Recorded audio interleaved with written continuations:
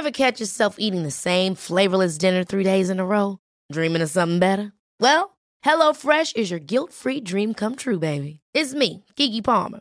Let's wake up those taste buds with hot, juicy pecan-crusted chicken or garlic butter shrimp scampi. Hello Fresh. Stop dreaming of all the delicious possibilities and dig in at HelloFresh.com. Let's get this dinner party started. One size fits all seems like a good idea for clothes until you try them on. Same goes for healthcare. That's why United Healthcare offers flexible, budget-friendly coverage for medical, vision, dental, and more. Learn more at uh1.com.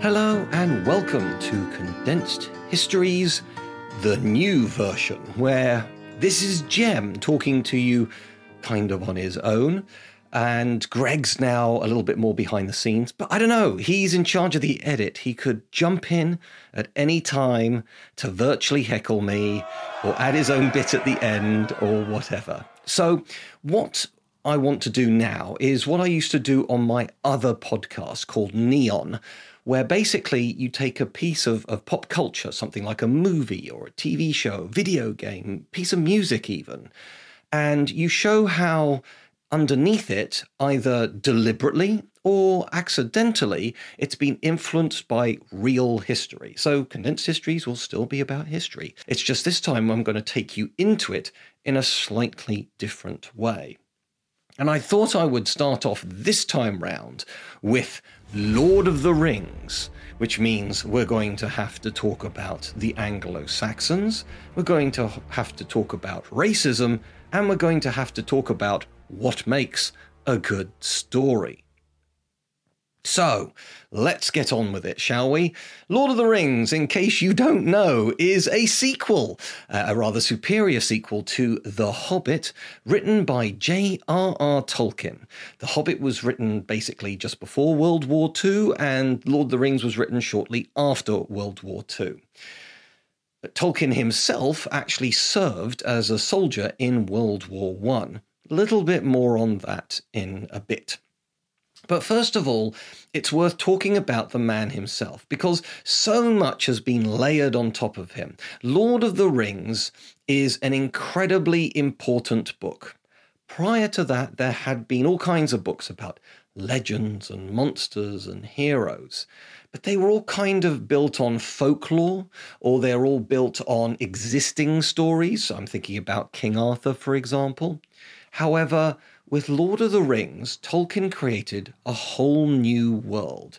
And with just, that and The Hobbit, he invented an entire genre. And all you have to do is go into, if you're still allowed to go into bookstores, or indeed just go onto Amazon and just type in the word fantasy fiction, and you will see there are literally thousands of books, and all of them owe a debt of gratitude to Lord of the Rings, be it something incredibly popular that's been a huge phenomenon over the last 10 years, Game of Thrones, to even things like Harry Potter. I guess I'll sort of bring a little bit of both of those into it in a bit. But first of all, let's talk about the man Tolkien himself. As I said, he served in World War I.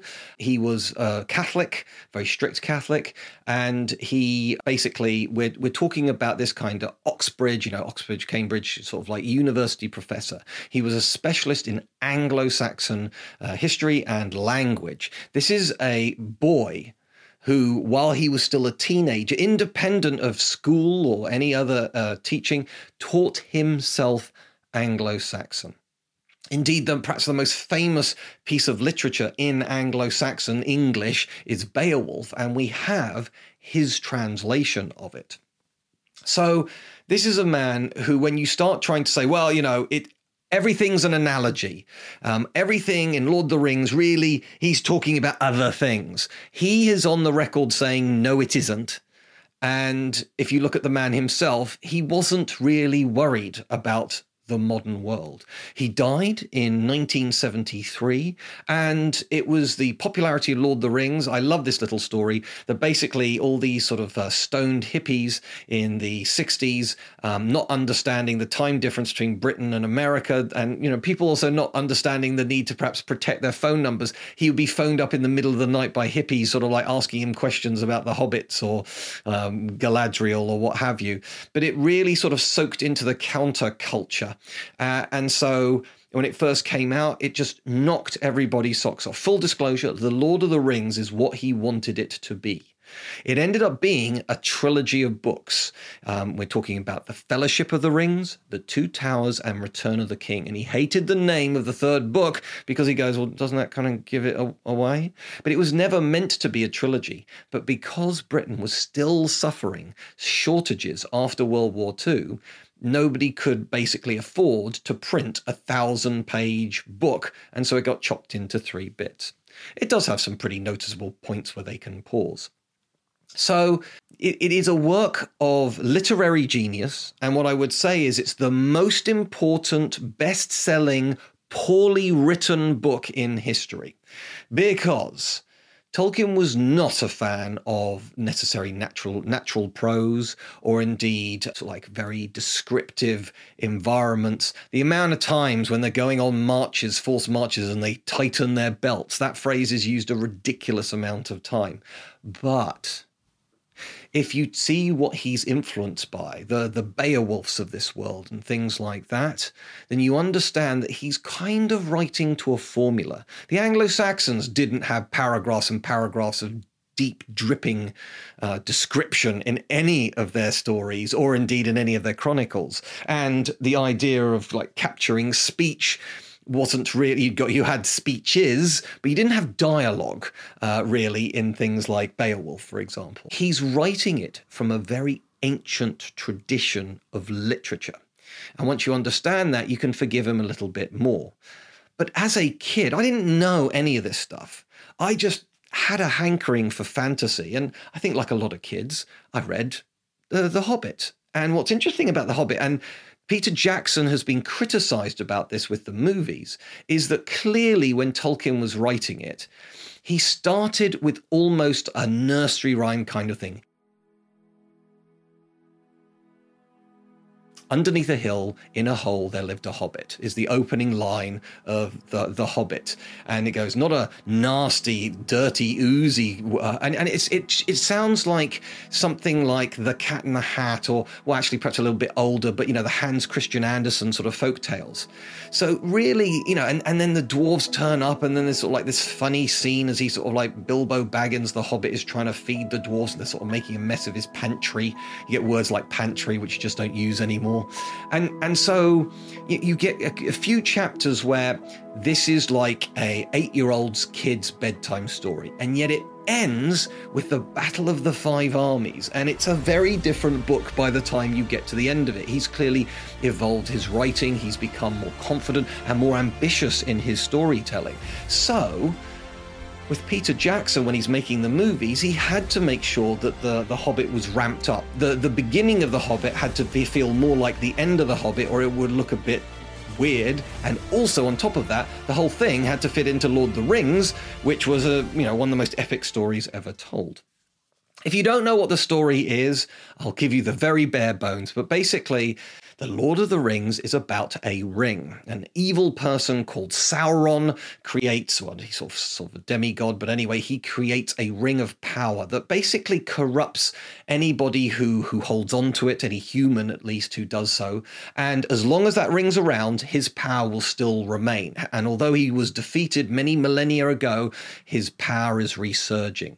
And basically, this wizard called Gandalf recognizes that the ring held by this silly little hobbit, which is kind of like a child-sized human who don't even bother wearing shoes because they got sort of tough soles of their feet, whose main preoccupations are things like gardening and farming. This sort of silly little country bumpkin has the most powerful magical item in the entire realm, and the story is how they manage to get that ring through all kinds of epic adventures and huge wars, eventually into, spoiler for a book that's more than 60, maybe 70 years old, eventually managed to cast it into a volcano to destroy the ring and destroy the evil once and for all. So you can see that there is, there's the foundations of the hero story, the hero's quest is absolutely there in Lord of the Rings. But as a kid, all I knew was I liked fantasy and I enjoyed The Hobbit, and my mum said to me, then you might want to try Lord of the Rings. It's quite a daunting, quite a big book. And when I got my copy of Lord of the Rings, I didn't start at the front because I was blown away by the fact that this made-up fantasy book had an appendices. And in my experience, the only books that had an appendix at the back were textbooks. So how could you have all these points of reference? Things like family trees, entire alphabets of the elves and dwarves. What's all this stuff doing there at the back? And it just brought the whole world of Middle-earth to life to me, as it's done for millions of other people. Lord of the Rings is one of the top 10 best-selling books of all time. And the movies have also grossed more than £6 or £7 billion globally, or $1 billion globally, I should say, including the Hobbit movies as well. Right now, Amazon is making a TV show of sort of set way before both The Hobbit and Lord of the Rings. We know very little about it at the moment, but they've already spent $200 million to get all the rights of all the bits, including the movies. So in case they want to use any of the movies, they spent more than $200 million before they even started writing the scripts or filming it. You don't do that unless you think that there's an audience out there. So well done, Tolkien. You have created perhaps one of the most popular and enduring fantasy stories of all time. So now let's get to the racism bit, shall we? Like a lot of things that were written in the past, they never knew that there would be social media. They wouldn't know that people's sort of like ideas would change. And basically on social media, you will be able to find somebody who's offended by absolutely everything. You know, people who are offended by the idea of sleeping in beds, or people who are offended by this, that, and the other. Now, look, we can all agree that you should be offended by racism. The whole point of racism is you are judging somebody before you know anything about them, and that is wrong. It is wrong in every situation. Now, if you meet somebody from a different race or religion and they are horrible to you, well, then you have a right to think that they are horrible. You do not have the right to think that everybody from that race and religion is horrible. That's not how it works. You know, there is no quota of idiots in the world. There are idiots from every race, religion, country, sexual orientation, etc. So, yeah. And then there are beautiful people in all these areas too. So what on earth has this got to do with Lord of the Rings? Well, I've heard people saying, look, it's very unnuanced. You got the Easterlings, the sort of like the bad people from the East, and you got the Orcs and the Uruk-hai, and these are just shown as salivating monsters, and it's basically summarizing an entire race as it's bad. Yes, but let's unpack that for a moment, shall we? First of all, in literature, you need to have problems for the protagonist to overcome. Let's take it away from Lord of the Rings for a moment. Let's think of your average James Bond movie. Now, we all know, fundamentally, when we pay our money to see a Bond film, we know he's going to win. But we don't know how he's going to win. And so we need a sense of danger for Bond. Just imagine your favorite Bond film, where what happens is the first time Bond meets the bad guy, or indeed the bad guy's evil henchman, and the first thing that happens is Bond just slaps them around, beats them into submission and handcuffs them, and then they manage to escape to continue the movie. That's a bad film. That's a bad story, because James Bond's already overcome the problem. So all he has to do is find the person again and just do what he did the first time round. And so it's the same thing with Lord of the Rings. There are all these problems and difficulties getting in the way. Why doesn't Tolkien talk about all the great philosophers or chefs of the orc world? Because that's not what the story's about. The fact is that there are these monsters chasing the heroes across this continent. And, you know, if they catch them, they're going to be killed. That's what makes a satisfying story. But then we get people saying, you know, and this is a big thing in stuff like Warhammer and Dungeons and Dragons. It's like, well, why should we start talking about races? You know, that is racist. And it's like, no, maybe we need to change the word to species. Because Not everybody from America is a great swimmer. Okay, that would be a racist statement to say everybody in America is a great swimmer. No, they're not. Now you might be going, why is he talking about swimmers? Well, because there was a great American Olympiad swimmer called Michael Phelps. He won so many gold medals at the various Olympics. He's an amazing, amazing gold medalist. Okay, he is one of the best humanity can create to swim. However, put the best humanity can create versus a very average dolphin, the very average dolphin will outswim Michael Phelps every time. That's not a racist statement. That's because the species of dolphins is better at swimming than any human being ever could possibly be. However, dolphins are rubbish at driving cars, okay? So, if we change the word to species, then orcs are these sort of like these brute force creatures. They are sort of slightly cannibalistic, and they are attracted to dark power, and might is right. You know, I guess kind of like a great white shark. They don't mean to be evil and bad, but they're gonna eat seals as they swim past them in the water. So if you're getting super upset about Lord of the Rings or Dungeons and Dragons or Warhammer, I think the first important thing is you need to tell the story, okay? Now, I'm not going to bring in those other ones, but just with Lord of the Rings, you know, the elves are good, the orcs are bad, and it's not racist, okay? But then, you know, let's just add it. If you want to start having this conversation, as I said, the thing about racism is you're just judging somebody just on what they are. Well, again, trying to have a sit-down conversation with a great white shark and saying, you know, you sure you want to eat me, is going to result in you being eaten, okay? It's what they are. So there is this, like I say, with species, there are just certain natures that we have to accept. And finally, and of course the most important one that you've already worked out, orcs don't exist. Now, if orcs were a genuine sort of subspecies of humanity that existed on planet Earth, and they've been portrayed as this horrific barbaric group that just want to kill people, that's just wrong on all levels. But they don't exist. So you can't be racist or biased to something that simply doesn't exist. It doesn't have any feelings. It has no social implications whatsoever. And indeed, there are games of Lord of the Rings, and as you're hacking down the orcs, you don't feel bad about it. A bit like with Indiana Jones shooting all the Nazis.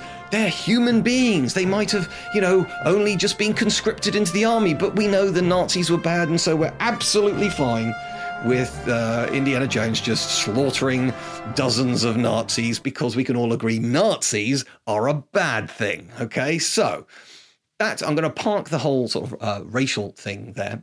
But I've started talking about the Anglo-Saxon side of things, but there are so many things from the early Middle Ages or the Anglo-Saxon era that are in the Lord of the Rings.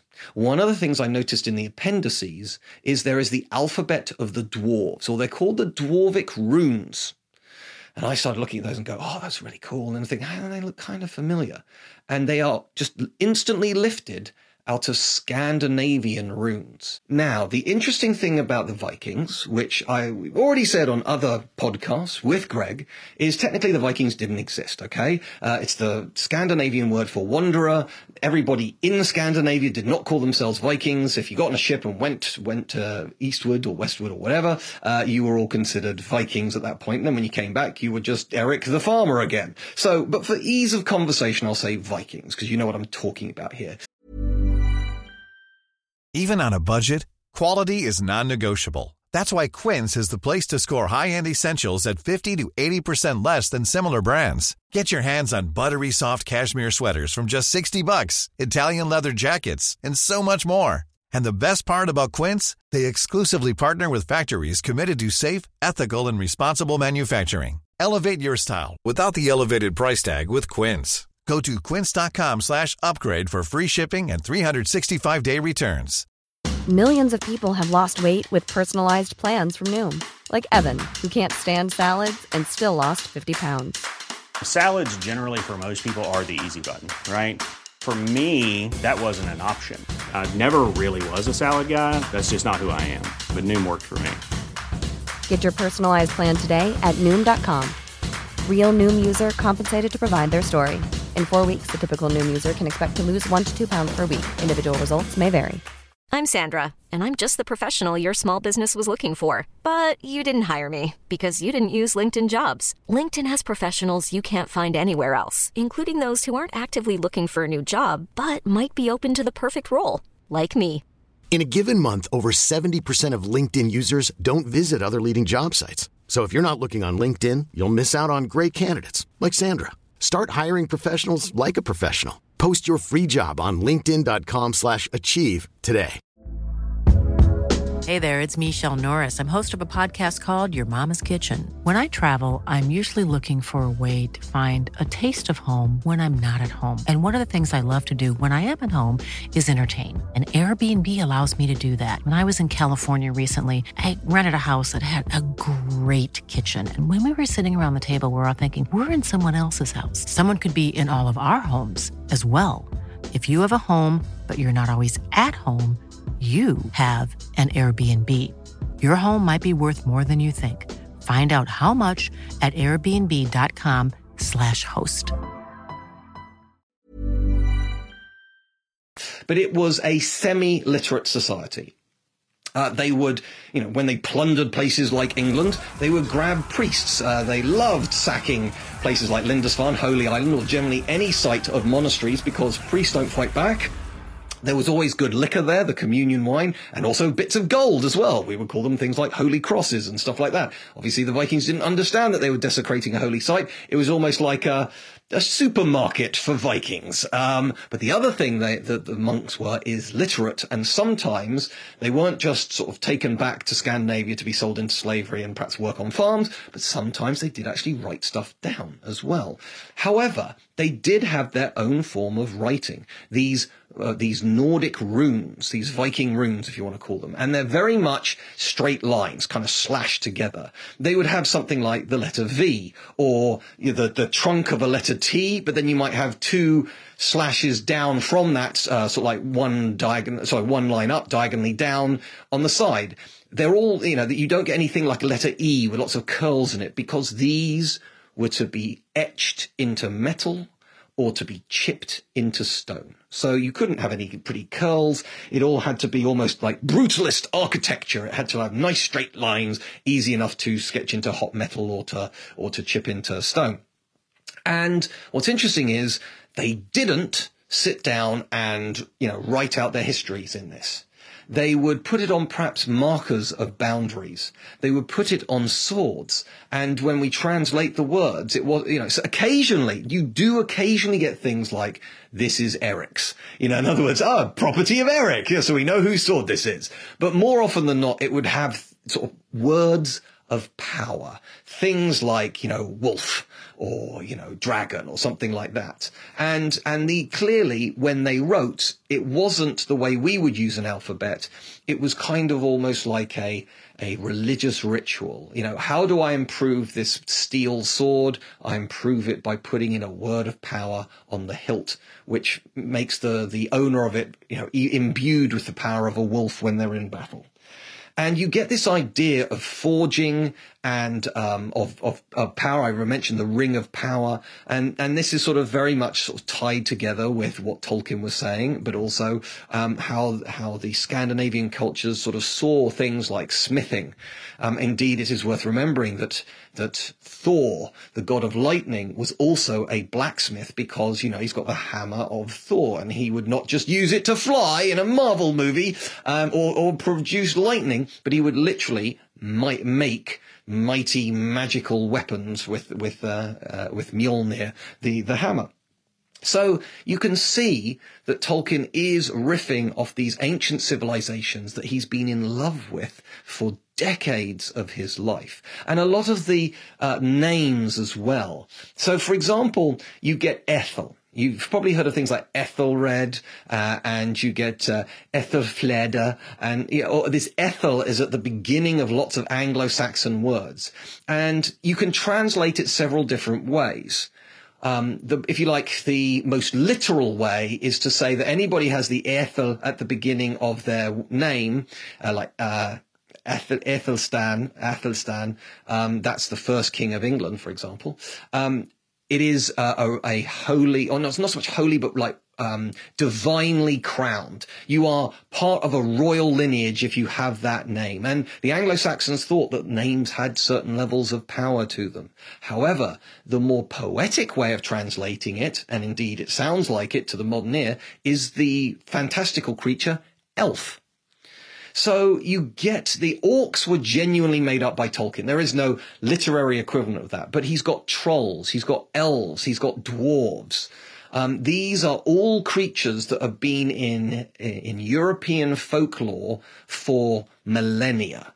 And the idea of the dwarves sort of mining underground, they're really important. And it is also worth pointing out that there are echoes of what he's doing in Lord of the Rings with Wagner's Ring Cycle. Now, before I go into huge details there, the Ring Cycle is 4 different operas. If you were to watch them back to back, they're about 14 hours long, so you always watch them in chunks. And it's got the famous Ride of the Valkyries in it, okay? The Valkyries, so you can see that itself is pulling on this sort of Scandinavian, old pagan European traditions. It is anti-Semitic as well, for the record. But you've again got these kind of dwarves who are miners in there as well. So, Tolkien sort of, he repurposed some things, but then he took them into all other kind of a whole other level. So, with the dwarves in Lord of the Rings, we know that they are master forgers, but master sort of craftsmen as well. We get the whole thing around The Hobbit with Erebor, which is this massive underground city under a mountain, which was owned by the dwarves, which was full of fantastical jewels and gold and things like that. And it was wiped out by dragons, Smaug. And that's kind of the trigger for The Hobbit. But then in Lord of the Rings, they go to one of the great dwarven cities underground, Khazad-dûm or Moria, and unbeknownst to them, it's been taken over by orcs and goblins, so they're attacked there. It's one of the most amazing sequences in the movies. I mean, it's great in the books too, but if you have not, I guess the thing, I've heard people push back on Lord of the Rings saying it's real fantasy, isn't it? It's not slightly fantastical, it's full-on fantasy.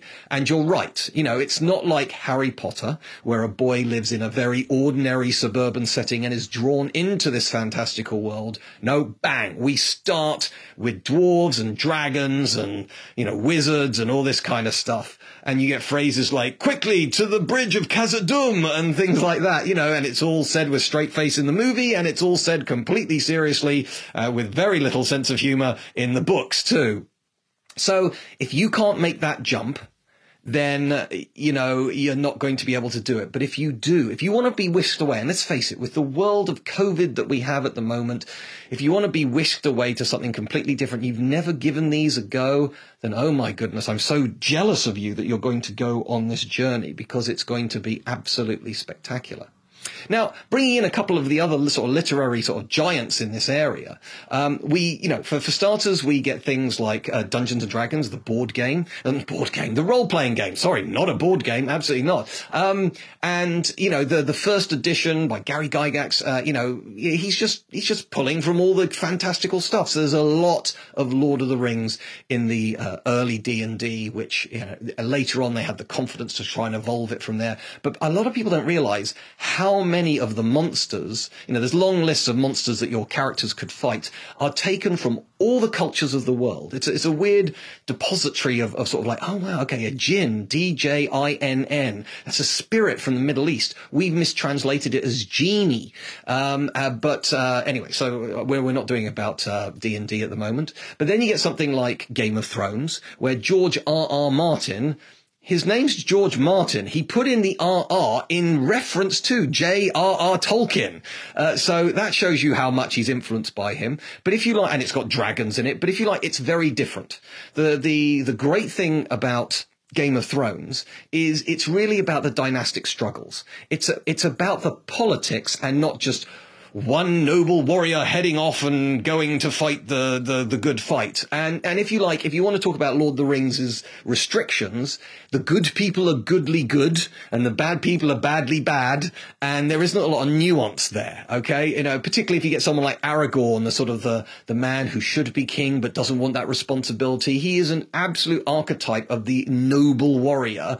But if you look in history, there are almost none of them, okay? Everybody's got flaws. Everybody.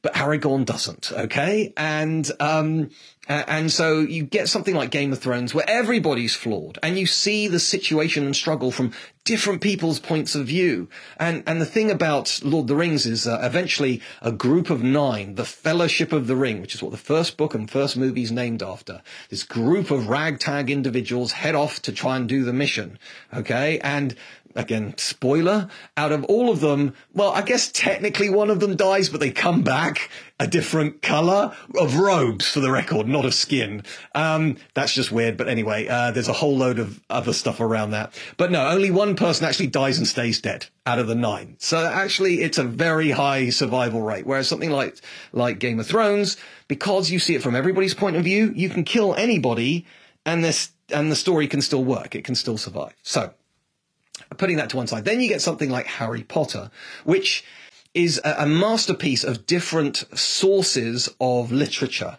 So it's very much got the structure, most of the books at least, very much have the same structure as a murder mystery. Stuff that's alluded to very early on in the book turns out to be vitally important at the end, and there is a mystery to be uncovered. Now, that might be Agatha Christie's Poirot finding out who murdered things, or it might be Harry finding out what a philosopher's stone is, for example, or where it is.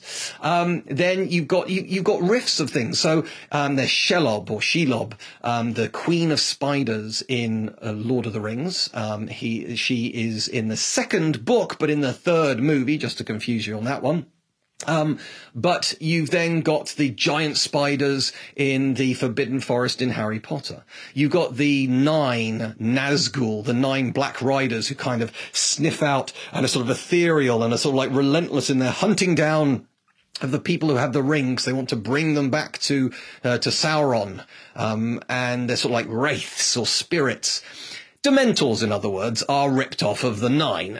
So Harry, Dumbledore as Gandalf, why say anything straight when you can sort of say it as a riddle and then wander off and, you could fix it in 10 seconds, but no, get the stupid little kid to do it. And stupid little kid could apply to Frodo, Bilbo, or Harry, okay? So, yeah, I'm not denigrating, what is a new story? All the basic stories and plots have already been used up. We just now mix them around. I'm not in any way denigrating J.K. Rowling. She did an amazing job of pulling together these diverse different areas and spinning them together to create this absolute phenomenon that is Harry Potter. So please don't at me on that. The other thing worth mentioning about the sort of Harry Potter books is they happen in a boarding school, and there's this whole tradition in the 20s, 30s, 40s of these sort of boarding school japes, as it were. So, who would have thought to pull that together with a murder mystery and Lord of the Rings? And, so 10 out of 10 for that. So I would like to do one on Harry Potter at some point, so best I shouldn't go too much into that. So with Lord of the Rings, what you've got is genuinely the start of an entire literary movement. Something that's inspired a multi-billion dollar entertainment franchise. You can buy video games of Lord of the Rings. You can buy Lord of the Rings Lego. You can buy Lord of the Rings board games, rolling dice and sort of like you're pushing little figures around and things like that. So, any type of Lord of the Rings, you can buy sort of like reproductions of The Ring or swords from the movie and stuff like that. So, Tolkien never had any idea that this stuff was going to happen, but here we are with it. And, it's actually his grandson, I think his name's Christopher Tolkien, who sort of like looked over the works and writings. And it's obvious that when you get someone like Peter Jackson, there's a lot of reverence. And he did monkey around with some stuff. Now, we can argue about The Hobbit all you want, but the changes he made in Lord of the Rings are all for the better. They make more narrative sense. It makes it more satisfying. The other thing that Tolkien did is he just kept writing. And there are books and books of just his musings and the background sort of mythology of this entire Middle-earth realm. And so you get the book The Silmarillion, which was the first collection of just other stories. And literally it takes you back to the story of the creation of Middle-earth.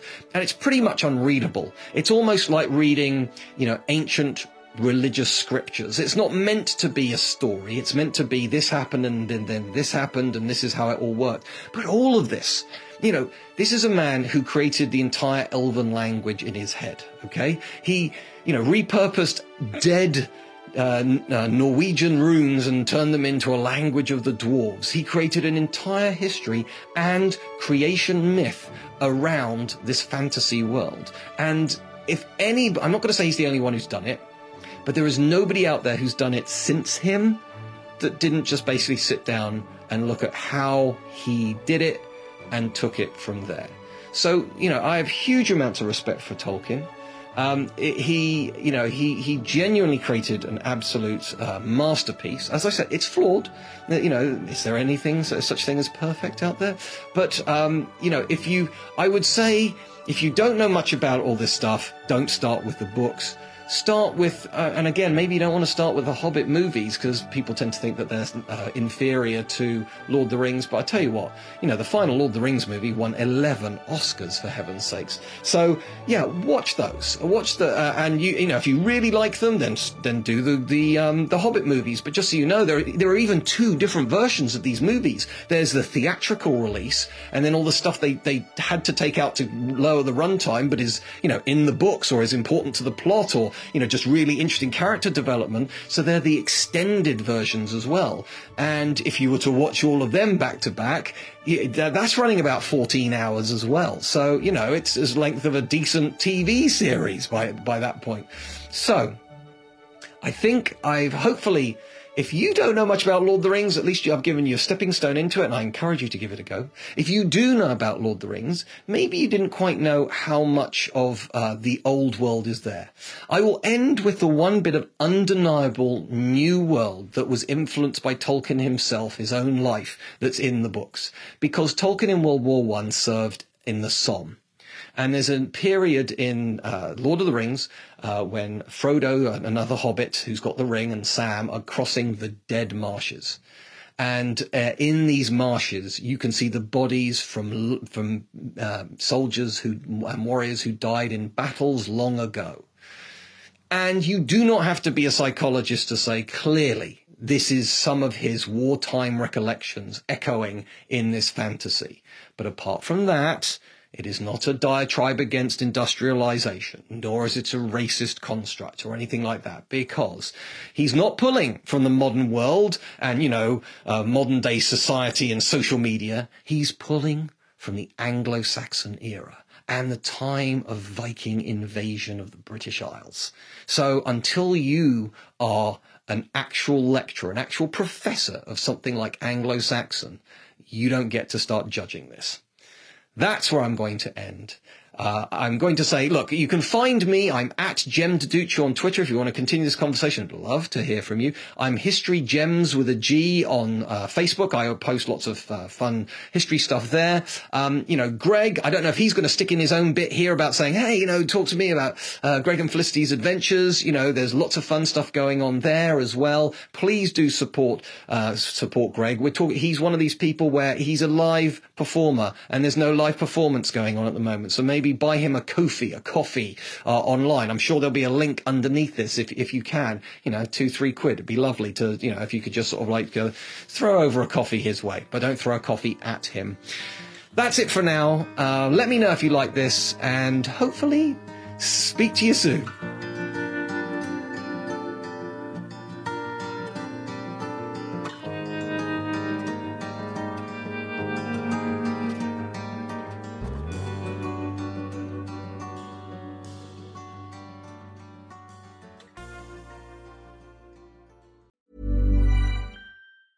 Ever catch yourself eating the same flavorless dinner 3 days in a row?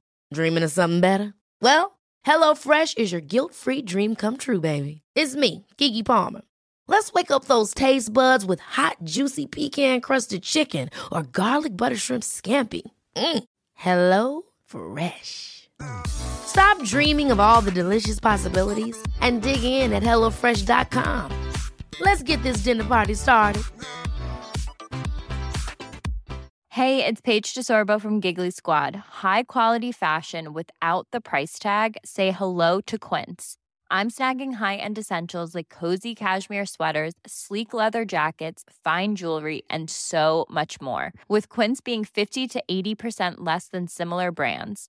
And they partner with factories that prioritize safe, ethical, and responsible manufacturing. I love that. Luxury quality within reach. Go to quince.com/style to get free shipping and 365-day returns on your next order. Quince.com/style. When it comes to your finances, you think you've done it all. You've saved, you've researched, and you've invested all that you can. Now it's time to take those investments to the next level by using the brand behind every great investor, Yahoo Finance. As America's #1 finance destination, Yahoo Finance has everything you need, whether you're a seasoned trader or just dipping your toes into the market. Join the millions of investors who trust Yahoo Finance to guide them on their financial journey. For comprehensive financial news and analysis, visit yahoofinance.com, the #1 financial destination, yahoofinance.com.